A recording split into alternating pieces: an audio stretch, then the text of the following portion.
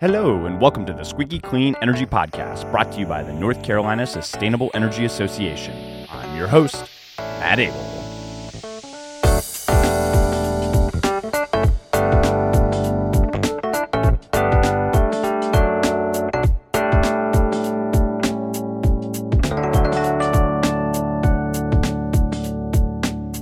Hello, Squeaky Clean listeners. Welcome to the 66th episode of the Squeaky Clean Energy Podcast, where we bring you the latest in North Carolina clean energy news, policy, and more every 2 weeks.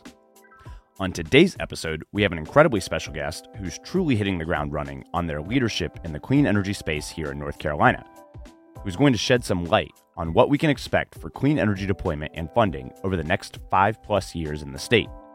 We're also going to take a deep dive into NCSEA's Women in Clean Energy program with its new leader towards the end of today's episode. But, as always, before we get into the details, we've got a few updates. First on the list is net metering. As you may recall, back in November, a settlement agreement was filed at the North Carolina Utilities Commission proposing a new era of net metering here in the state of North Carolina. As some quick background and context, it's worth noting that provisions in both HB 589 and 951 outlined a requirement to revisit net metering in the state by 2027. Therefore, we as a state are required to take a look at the compensation structure and evaluate the most ideal path forward. Well, you can quickly look at other states across the U.S., including California, Nevada, Arizona, and New Mexico, in which those markets have completely eroded or attempted to erode net metering, leading to long litigated battles over the future of the rooftop solar industry. So, with the 2027 deadline on the calendar, NCSEA, the Solar Energy Industries Association, Sunrun, and the Southern Environmental Law Center on behalf of Vote Solar and the Southern Alliance for Clean Energy proactively engaged the utility to identify a solution to ensure solar customers were still receiving adequate compensation for the benefits they are providing to the grid, while also opening the door for additional clean energy technologies like EVs and energy storage.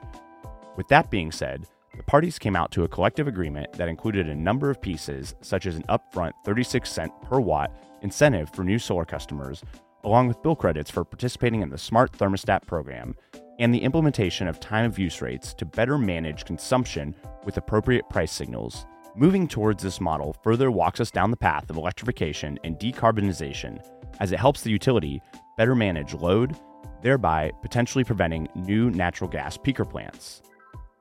It incentivizes homeowners to consider whole home electrification and provides a tangible compensation structure for storage and EVs. The latest status update is that the proposal is still in front of the North Carolina Utilities Commission awaiting potential approval. However, it's also important to note that the Attorney General's office jumped into the conversation in the past week or so, advocating for a delay to the ruling until a larger study has been conducted regarding the overall benefits of customer-sited generation and how it can help to meet carbon reduction goals. For a full recap of where we stand, we'll include a link to the latest story from Canary Media and a link to a post on NCSEA's blog. And lastly, a quick reminder about a few events we have coming up here at NCSEA. Women in Clean Energy is reconvening with our first networking reception of the year, taking place at the UNC Clean Tech Summit over in Chapel Hill on March 29th. If you haven't been a part of the Women in Clean Energy Network in the past, this group fosters a community for women to network with and support one another through camaraderie and mentorship. The reception will take place the first evening of the conference and is free for everyone to attend, men and women alike. You don't have to attend the conference to attend the reception, but WICE attendees do receive a discounted registration to the conference. More info and registration can be found via the link in the show notes. We'll also have a short interview at the end of this episode with the leader of the Women in Clean Energy program to talk more about the event and what to expect of the group moving forward. And just this week, NCSEA announced the dates for our 2022 Making Energy Work conference. The conference will take place from October 25th through 27th right here in Raleigh. For those that may remember, NCSEA used to host this conference on an annual basis, and now we're bringing it back. Making Energy Work is the premier clean energy policy conference here in North Carolina, set to talk about all the current happenings and future possibilities in clean energy policy and regulation. More information about the conference will be released shortly. Stay up to date on all the latest announcements by subscribing to the podcast, NCSEA's newsletters, and by visiting makingenergywork.com. And lastly, coming up April 26th and 27th here in Raleigh at NC State University is the 2022 State Energy Conference hosted by NC State University and the North Carolina Clean Energy Technology Center. The State Energy Conference provides actionable insight into the business of energy, connecting technical innovation, diverse resources, and industry opportunity to help drive North Carolina's regional energy economy forward with national impact. This conference by far is one of my favorite in the region.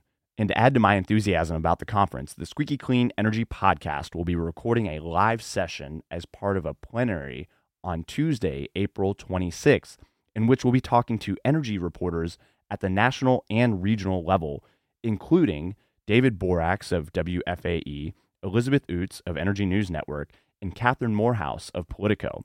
So if you haven't yet registered to attend this year's conference, make sure to visit ncenergyconference.com.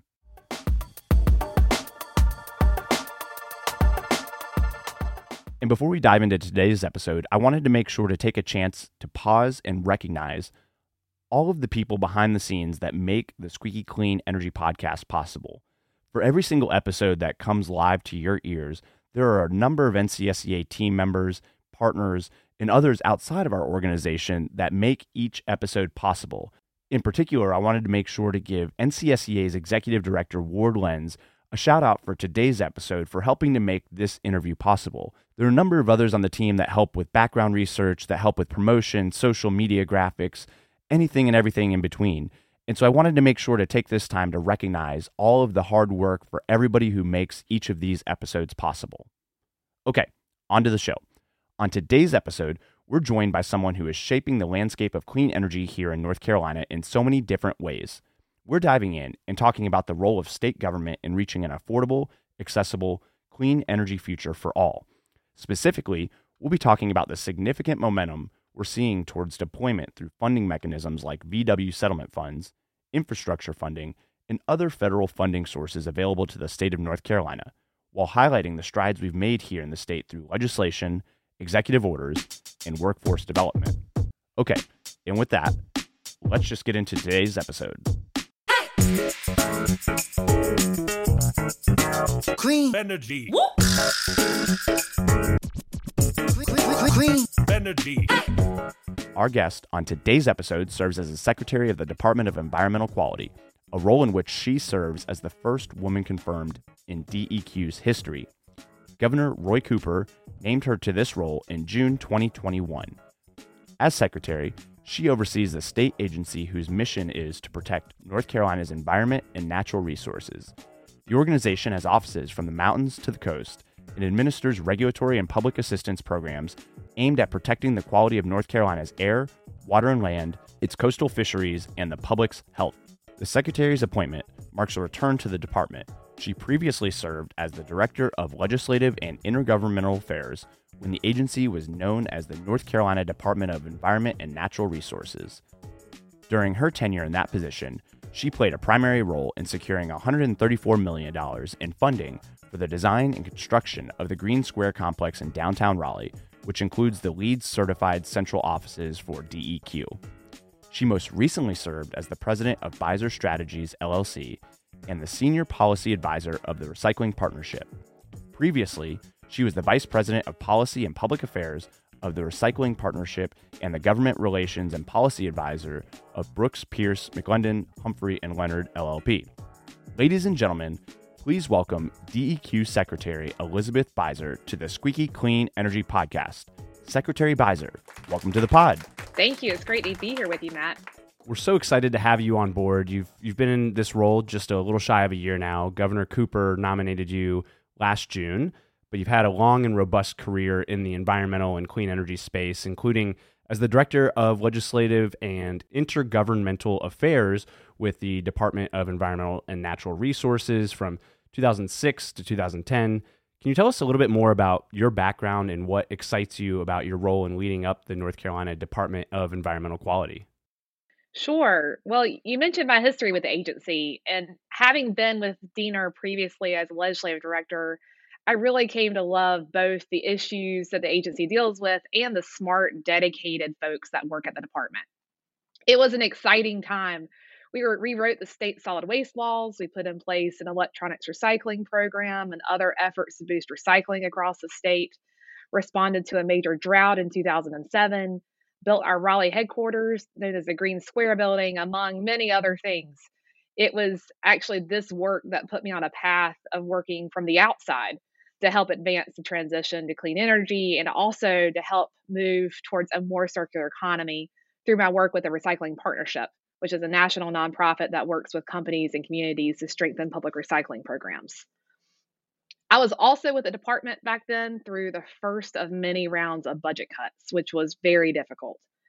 So I am grateful to Governor Cooper for the opportunity to be back at the department at a time that we're seeing record investment in the work of the agency. I am so excited to be back when we can think creatively about what the future of DEQ needs to look like in order to effectively serve the needs of our growing state. And I'm really focused on how do we modernize our processes? How do we make it easier for stakeholders to interact with our agency? Focused on our role of aiding the transition to a clean energy future, along with making sure that we as a state are resilient in the face of what is already a changing climate. We're also really focused on effectively responding to PFAS, which is a threat to our state's waterways and people. And we want to do all of this while making sure that we're staying true to our mission, which is providing science-based environmental stewardship for the health and prosperity of all North Carolinians. So doing this in a way that's really equitable and making sure that all parts of North Carolina benefit from a clean environment. So you talked about engaging stakeholders and making sure you're doing it in an equitable fashion. We'll talk a little bit later in our conversation about Executive Order 246, which hits on a lot of that. So I'm really excited to get to that part of the conversation. But before we get there, at a high level, can you tell us a little bit more about your agency's priorities as it relates to clean energy? Sure, Matt. We are really working hard to support Governor Cooper's agenda and goals for that just and equitable transition to a clean energy future, which includes, as you know, carbon reduction targets for the power sector in that bipartisan energy legislation, House Bill 951 that passed last year, and also building on success of EO 80 and looking at EO 246 as well.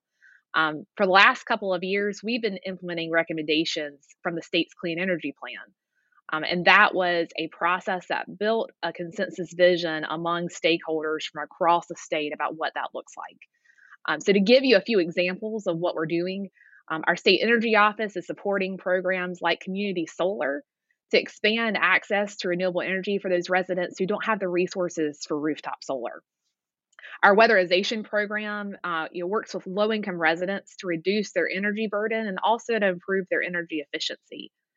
One program that I am particularly excited about is we've partnered with NCA&T University, Appalachian State, and East Carolina to support about 40 students in the clean energy workforce development.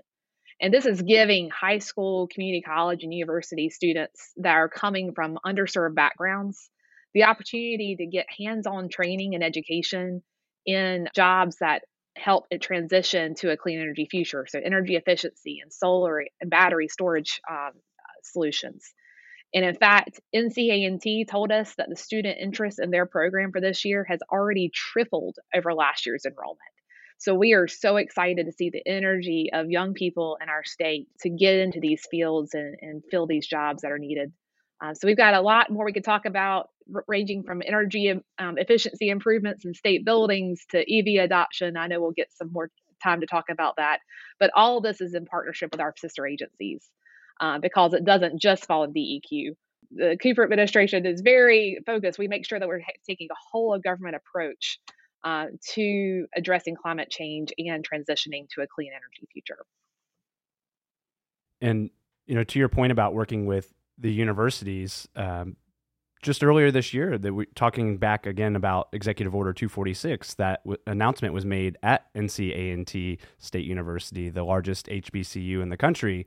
And a lot of students that are graduating from that school are moving into the clean energy economy with, the number of jobs that we have available here in North Carolina. As a nationwide leader in the clean energy space, we're number 4 now in solar, and we're growing in electric vehicle manufacturing. We've had So many fantastic announcements this year from companies like Toyota and Arrival, companies that are really interested in investing in North Carolina and building that clean energy workforce here. And really investing in workforce development is a fantastic way to feed that talent into these companies in the state. So another area that the Cooper administration has prioritized here in North Carolina, speaking of electric transportation, is building out EV charging infrastructures in communities all across our state. One piece to that puzzle is the distribution of funds as part of the large nationwide $2.8 billion settlement agreement reached in 2017 with Volkswagen for their emissions cheating scandal, of which North Carolina was set to receive about $92 million. So DEQ has been managing the process to date of distributing millions to fund new EVs, transit and school buses, and charging infrastructure. There's still a significant amount of funding available to build out the EV future here in the state. So what role does DEQ play in distributing those funds, and what areas are the agency prioritizing right now? Great. Well, DEQ is the agency responsible for the process to distribute those funds under the settlement agreement. And we're doing that through our Division of Air Quality. In phase one, we awarded $28 million for 172 vehicle replacements, which included 111 school buses and 16 transit buses. A number of those, 11 of the transit buses and 6 of the school buses, were fully electric. The Eastern Band of the Cherokees actually just last week held a ribbon cutting for the state's first electric school bus. We are so proud that a VW grant helped make that possible, and we're so proud of them for being the first in the state to do that. Another $3.4 million went to charging infrastructure. So that included 27 DC fast charge stations and 78 level 2 stations. And right now we're in phase two. 67 million will be available in total. 27 million for school buses, 13 million for transit buses.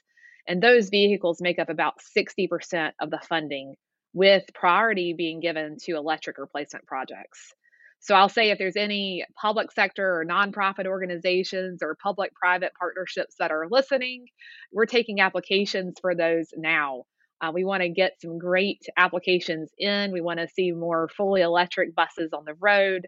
And we're doing additional outreach to counties that didn't apply in phase one and counties that have higher rates of underserved communities. We also are using 15% of the funding, which is more than $10 million, for charging infrastructure. So that's the maximum allowed by the settlement agreement, and almost triple the amount we had available in phase one. So right now we're also taking applications for DC fast chargers along priority corridors. So we're trying to encourage chargers along the key travel routes in the state and for coastal evacuation routes. So we want to help folks overcome range anxiety and make sure that we've got charging where folks need it the most. There's also going to be additional opportunities any day now for level 2 chargers. So look for that here soon. And for the charging infrastructure grants, businesses can apply as well as the public sector and nonprofits. And we got information on our website. I'll give a shameless plug. We want to see a lot of folks apply for this. We are so excited to be able to invest this funding in expanding our charging network in the state. We need charging stations in rural communities, not just in our metro areas, which will be critical to getting a wider swath of our population adopting EVs and meeting those targets that the governor set out in EO 246. Transportation is the largest contributor to emissions. So this is an area where we can really make some headway on our climate goals and for health outcomes in our communities. And I'll just add, Matt, that I'm an EV driver myself.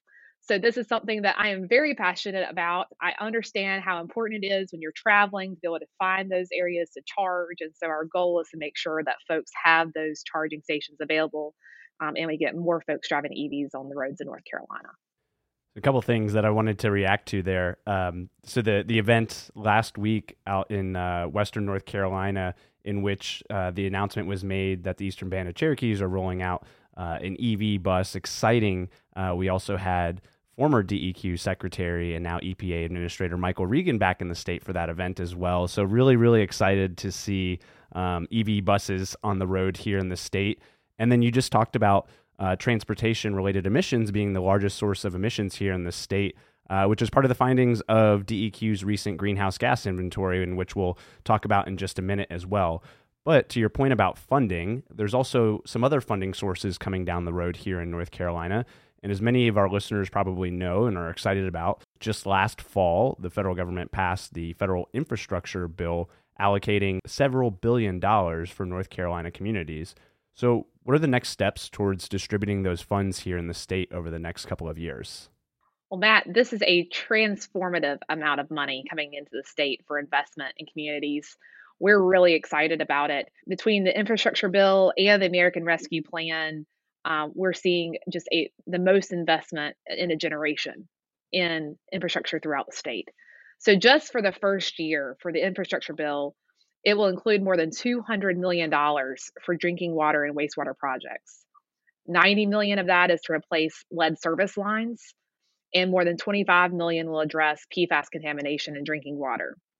This is money that's really needed across the state, and we're very excited to help get these funds out to where it's needed. Over the next 5 years, there's also more than $100 million for EV charging infrastructure in the state, which is going to our sister agency, DOT. That is, just for comparison's sake, we just talked about VW settlement. Phase 2 is $10 million, and we're excited. Yeah, that's a lot of money. This is another $100 million to come help with that charging infrastructure. We also have a significant amount of money for state energy program and weatherization program. There's money for grid resilience, and there's competitive grant opportunities, which we're going to try to maximize to make sure North Carolina gets as much investment as possible.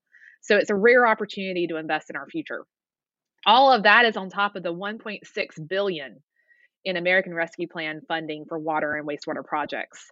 So we're really focused on how do we invest this money in the most impactful way possible to make sure we're addressing the key issues in our state and that the money is getting to the communities that need it the most. A lot of it is going to go through processes that already work well. The weatherization program is one good example of that. Another is the State Water Infrastructure Authority. And I'm going to talk about the ARPA funding for a moment because we're further along in that process. That was allocated in last year's budget. We're moving quickly. They are right now, our Division of Water Infrastructure is taking applications for the first round of funding. We want to make sure that as we're moving quickly, we're also considering equity, making sure that we're using this funding in a way that invests in the communities that need it the most. As an example of that, we're actively looking for projects that connect underserved or disadvantaged communities to water and wastewater service. So you had mentioned lots of funding available for EV charging infrastructure, which is really exciting and I think is an important step factored on top of all the funding that's already been released in North Carolina as part of the VW settlement. This is an important piece to reaching the governor's goal of 1.25 million EVs on the road by 2030. So really excited to see the funding coming to support those goals here in the state as well. So a little bit earlier, we also briefly mentioned House Bill 951 that passed last year in the state, that bipartisan piece of comprehensive energy legislation, which included a number of provisions focused on clean energy and energy in general. Specifically, we saw the codification of carbon reduction goals outlined in North Carolina's Clean Energy Plan, which was 70% carbon reduction by 2030 and carbon neutrality by 2050. So overall, can you tell us a little bit more about DEQ's role in ushering in the future of clean energy here in the state as part of 951 and as part of the governor's goals in general? Sure. Well, as you mentioned, House Bill 951 contains those areas from the Clean Energy Plan that had bipartisan agreement. It's a significant step forward. And the most important of those being, as you mentioned, Matt, the 70% reduction in carbon emissions from the power sector. A lot of that work is going to fall to the Utilities Commission. DEQ is supporting the Utilities Commission as they evaluate the carbon plan. At the same time, we're also working to implement recommendations from the Clean Energy Plan to help meet those goals, making sure that we're reaching the goal of 40% reduction in energy use for state government buildings, as an example. We're also the regulatory body for offshore wind projects and EO 218, which is setting offshore development targets for 2.8 gigawatts off the North Carolina coast by 2030 and 8 gigawatts by 2040. So achieving those goals will power roughly 2.3 million homes by 2040. So there's a lot of moving pieces of this, and we're working across the administration to help make sure that we're all moving towards that clean energy future. And I know there's a lot of excitement around offshore wind development here in the state, just given the enormous economic potential that it could bring for manufacturing and the supply chain all throughout North Carolina. So excited to see us kind of usher in that next era of clean energy, looking at development off the coast of the state as well. So we also talked about earlier, just a little bit, DEQ's greenhouse gas inventory that was released earlier this year, which showed that we've seen net greenhouse gas reductions of 23% since 2005, along with the fact that transportation is now the largest source of emissions here in the state. What do these numbers tell us about where we've been and where we're going? The inventory shows us, Matt, that we're focusing our reduction efforts in the right areas. But it also shows us that status quo isn't going to get us to our goals. Before we jump into the inventory, I want to take a step back for a minute. North Carolina has always been a leader, has been a long-time leader in this area of making sure that we're cleaning up our air and that we're addressing emissions. It's the 20th anniversary of the Clean Smokestacks Act this year, one of the most landmark pieces of legislation, environmental legislation the state's ever seen. And that really served as a foundation of not only getting our air cleaned up, but also petitioning TVA to get their air cleaned up that was coming into our state. And the mountain tourism economy is better for it. Our health is better for it. The environment's better for it. One of those great success stories that we're looking to build off of. Going back to the greenhouse gas inventory, the snapshot of the greenhouse gas emissions helps us to benchmark our progress so far. And in that way, it's a reminder of what we already know. It's a reminder that we still have more to do. But like you said, it does validate that need for a focus on the transportation sector because it is the largest sector of greenhouse gas emissions in the state. And so goals like those that are outlined in Executive Order 246 are going to help us really address this needed area. The transportation sector is the largest emitter, but it is projected to decrease emissions at a much lower rate compared to projected decrease in electricity generation emissions by 2030. So it's important that we're addressing it. The inventory also sees that North Carolina's got tremendous potential in offsetting carbon emissions through its land and forest resources, perhaps some of the highest in the nation, actually. And our focus on resiliency will help support those efforts as well. So this inventory is one that gives us a great snapshot, but again, kind of points us in the direction of where we should be focusing our attention to have the biggest impact. And I believe the inventory will be updated every 2 years. So it'll be really interesting to see how it continues to progress over the coming decade or so and where we're really cutting down on emissions here in the state. And, hopefully through legislation like HB 951, we're really able to make impacts in the electricity sector, and through some of the goals we've established with EVs here in the state, we make some big impacts within the transportation sector as well. And it'll be really interesting to revisit those numbers come the end of this decade.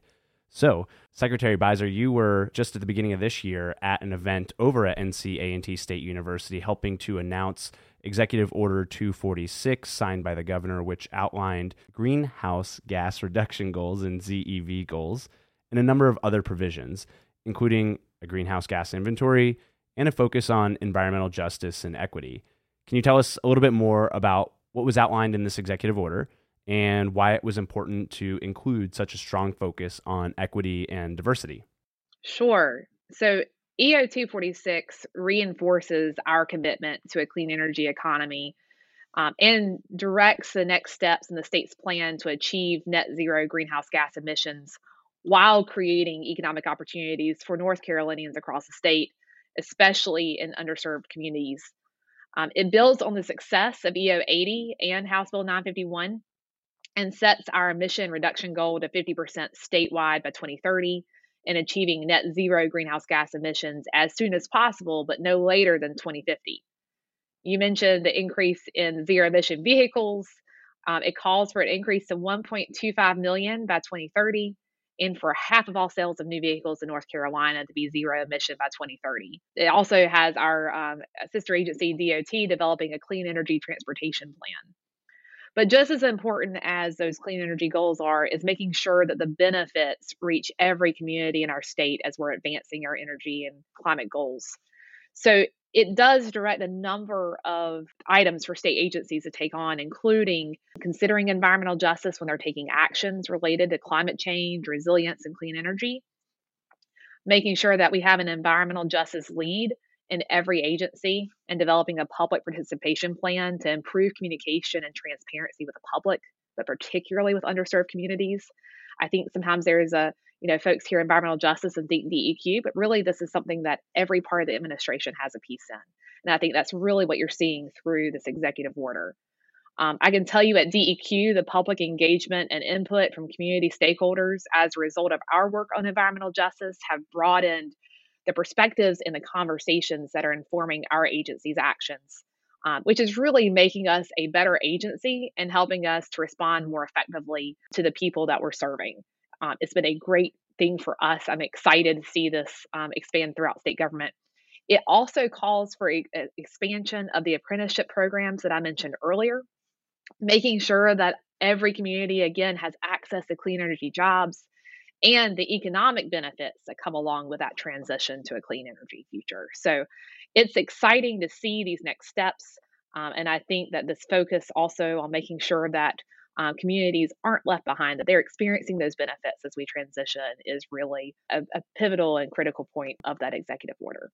Exciting to say the least, and I'm incredibly grateful of your leadership at DEQ in helping to usher in some of these provisions and really focus on ensuring no communities are left behind here in North Carolina as we move into the clean energy future in the state. Well, Secretary Biser, it was such a pleasure getting to talk to you today, learn more about your agency's priorities as it relates to clean energy and all of the work that your team has cut out for you over the course of next year and this year and the remainder of this decade. So, again, we really, really appreciate your time today on the Squeaky Clean Energy Podcast. It was a pleasure talking to you. Thanks so much for having me. And before we fully wrap up the conversation, as you heard, DEQ is responsible for administering a number of programs and funding sources here in the state over the next few years to help usher in the clean energy transition.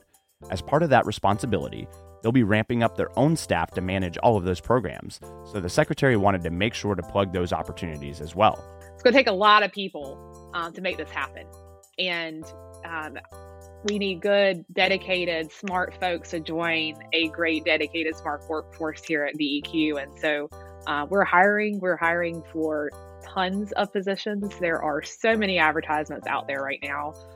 So if you know of anybody, if you are interested in working at DEQ, please let us know. We would love to have you.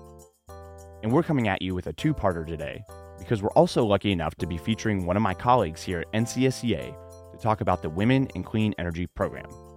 And Squeaky Clean listeners, I am so excited to welcome on my esteemed colleague here and lead on the Women in Clean Energy initiative, Dr. Rita Joyner, so otherwise known as Dr. J. Dr. J, welcome to the podcast. And just for our listeners, do you mind just quickly introducing yourself and how you came about in joining the organization here at NCSEA? Well, hello, my fellow colleague NCSEA, and welcome to all of the Squeaky Clean folks out there in, we won't call this radio land, but it feels like I'm on the radio. And thank you for having me here today. I will start out by just saying, for myself, I've been in the clean energy space for quite a while. It actually started back in 1982. I was doing the math on that, and it's quick math. It's been a long time. But as a graduate student at North Carolina A&T State University, I was part of a Center for Energy Research and Technology grant where we looked at small and medium-sized businesses and the energy efficiency measures that could go into a business to help with their utility bills. And as I did that, it struck me. Always been concerned about the earth, and I'm a lifelong recycler. I'm a lifelong reuser and reducer. So leaving graduate school, I actually did a stint at Xerox Corporation that taught me how to be a team leader, how to be a team player. Left there and went to Potomac Electric Power Company. And that's the conversation that you and I had about net metering and time of use metering. I was actually hired there as a customer service engineer. And my job at that point was to reach out to residential customers in the Potomac Electric Power Company jurisdiction and taught them about joining the time of use metering program and explaining to them exactly what it was. So, and moving forward, I actually stayed in the energy field, coming back to North Carolina from out of Washington, D.C. And I had the good fortune of joining the state energy program in the state energy office. Worked my way there to become section chief of the state energy office. And the state energy program is a DOE funded program, but on the state energy program side, they look at energy efficiency for commercial, industrial, larger size users of utility services and programs. Then left again, came back into the energy space, and this time it was to be section chief of the Weatherization Assistance Program, still a DOE funded program, but focuses on our low income people and the energy efficiency measures that could be put into homes and apartment dwellings to circumvent any energy burdens and some of the things that lower middle income, particularly low income people, have to contend with from an energy perspective. And so here I find myself at the North Carolina Sustainable Energy Association, and my role here is senior advisor, helping all of the teams at NCSCA meet their goals. But more importantly, I have two major roles. The first one is to be the stakeholder representative on the Energy Conservation Building Code Ad Hoc Committee. And the one that we'll talk about today is the Women in Clean Energy Initiative.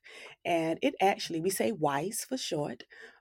The WICE initiative launched in 2017, and it was brought together to be a safe haven for women to network and support each other. And in coming up with the strategies for how we're going to move WICE forward, for me, I want WICE to be a place of sense of belonging for women who want to be members, who have been members, but as we are also attracting more women into this space because clean energy is growing. So, one of the things I also talk about is this new school, old school aspect of clean energy. We'll talk about that when we get into the next part. But the one thing that will separate WISE from other women's energy programs across the state and nation is that we are free. This is a free membership to be part of WISE. And also, our emphasis is on clean energy. So there are other women's energy groups across the nation and the world, matter of fact, but our main focus and our primary focus is women in clean energy. And also, as a note, we also encourage our male allies to spread the good news of WISE. And I count myself as one of those. I've been to a number of WICE events in the past, which have been phenomenal, and WICE has been a incredibly successful initiative with over 500 women that identify as being part of the WICE network. So if somebody's interested in getting engaged with this group and going out and meeting their fellow women in clean energy, what are the upcoming opportunities for them to do so? Well, the pressing and the most important one for me right now is that anyone who is interested in women in clean energy is cordially invited to join us on March 29th. At the Friday Center in Chapel Hill, we will have what we're calling our Women in Clean Energy Kickoff 2022 Networking Reception. The good news is that it's going to be held in conjunction with the UNC Clean Tech Summit for this year, and the Clean Tech Summit event is the 29th and the 30th. So the networking reception will be that evening from 5:30 to 7:30, again at the Friday Center. And we just imagine that it's going to be a space for not only networking amongst women in clean energy, but because the summit participants are also encouraged to attend the networking reception, we'll just have a whole space in the Friday Center of all clean energy, all things clean energy. We look forward to networking. And what I put on Instagram was I look forward to meeting everyone there. And we're going to have what I'm calling an old school, new school clean energy networking reception. And because there's women who have been in the clean energy space for a long time.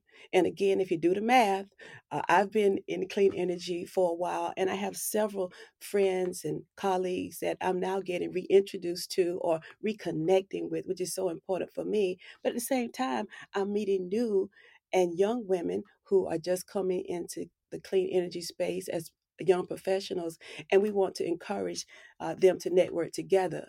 And I do have a secret, how do you say this? Agenda for doing the old school, new school, because one of the aspects that WISE has been very successful in is a mentoring program. So, what we want to do is it will also have a 2022 networking kickoff. And this will be a first opportunity to get the old school, new school in the same room. And we can start putting together some of those mentor, mentee slash protege connections. Well, I, for one, am very much looking forward to the event on the 29th at the UNC Clean Tech Summit. If anybody listening is interested in attending this free reception, you can go to NCSEA's website, energync.org, and click down to our events page, and you'll find the registration. So just register for the event, and we'll look forward to seeing you out at the Friday Center on March 29th.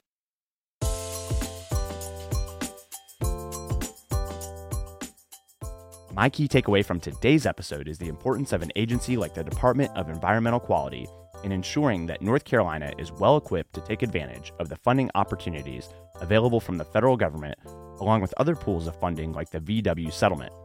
It's exciting to see the agency so eagerly embrace this role to ensure communities from all across the state are able to tangibly see the results of this funding, from new EV chargers to electric school buses to new water infrastructure. It's going to take a village to ensure these funds are spent in the right place and help the state meet its own clean energy-related goals. But DEQ is up for the challenge. Make sure to stay tuned for future episodes of the podcast, where we'll continue to provide updates on the status of these funding sources and where you can apply. And you know the deal. Let's stay in touch on Twitter. Give me a shout at Matt Abel for future episode ideas, questions for our next episode, thoughts on today's episode, and your worst energy joke one-liners. And episode 66 of the Squeaky Clean Energy Podcast is in the books. But before you leave, don't forget to rate, subscribe, and share the pod on whatever platform you're listening in from.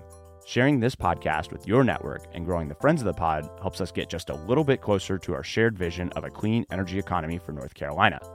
All right, that's it. See y'all later.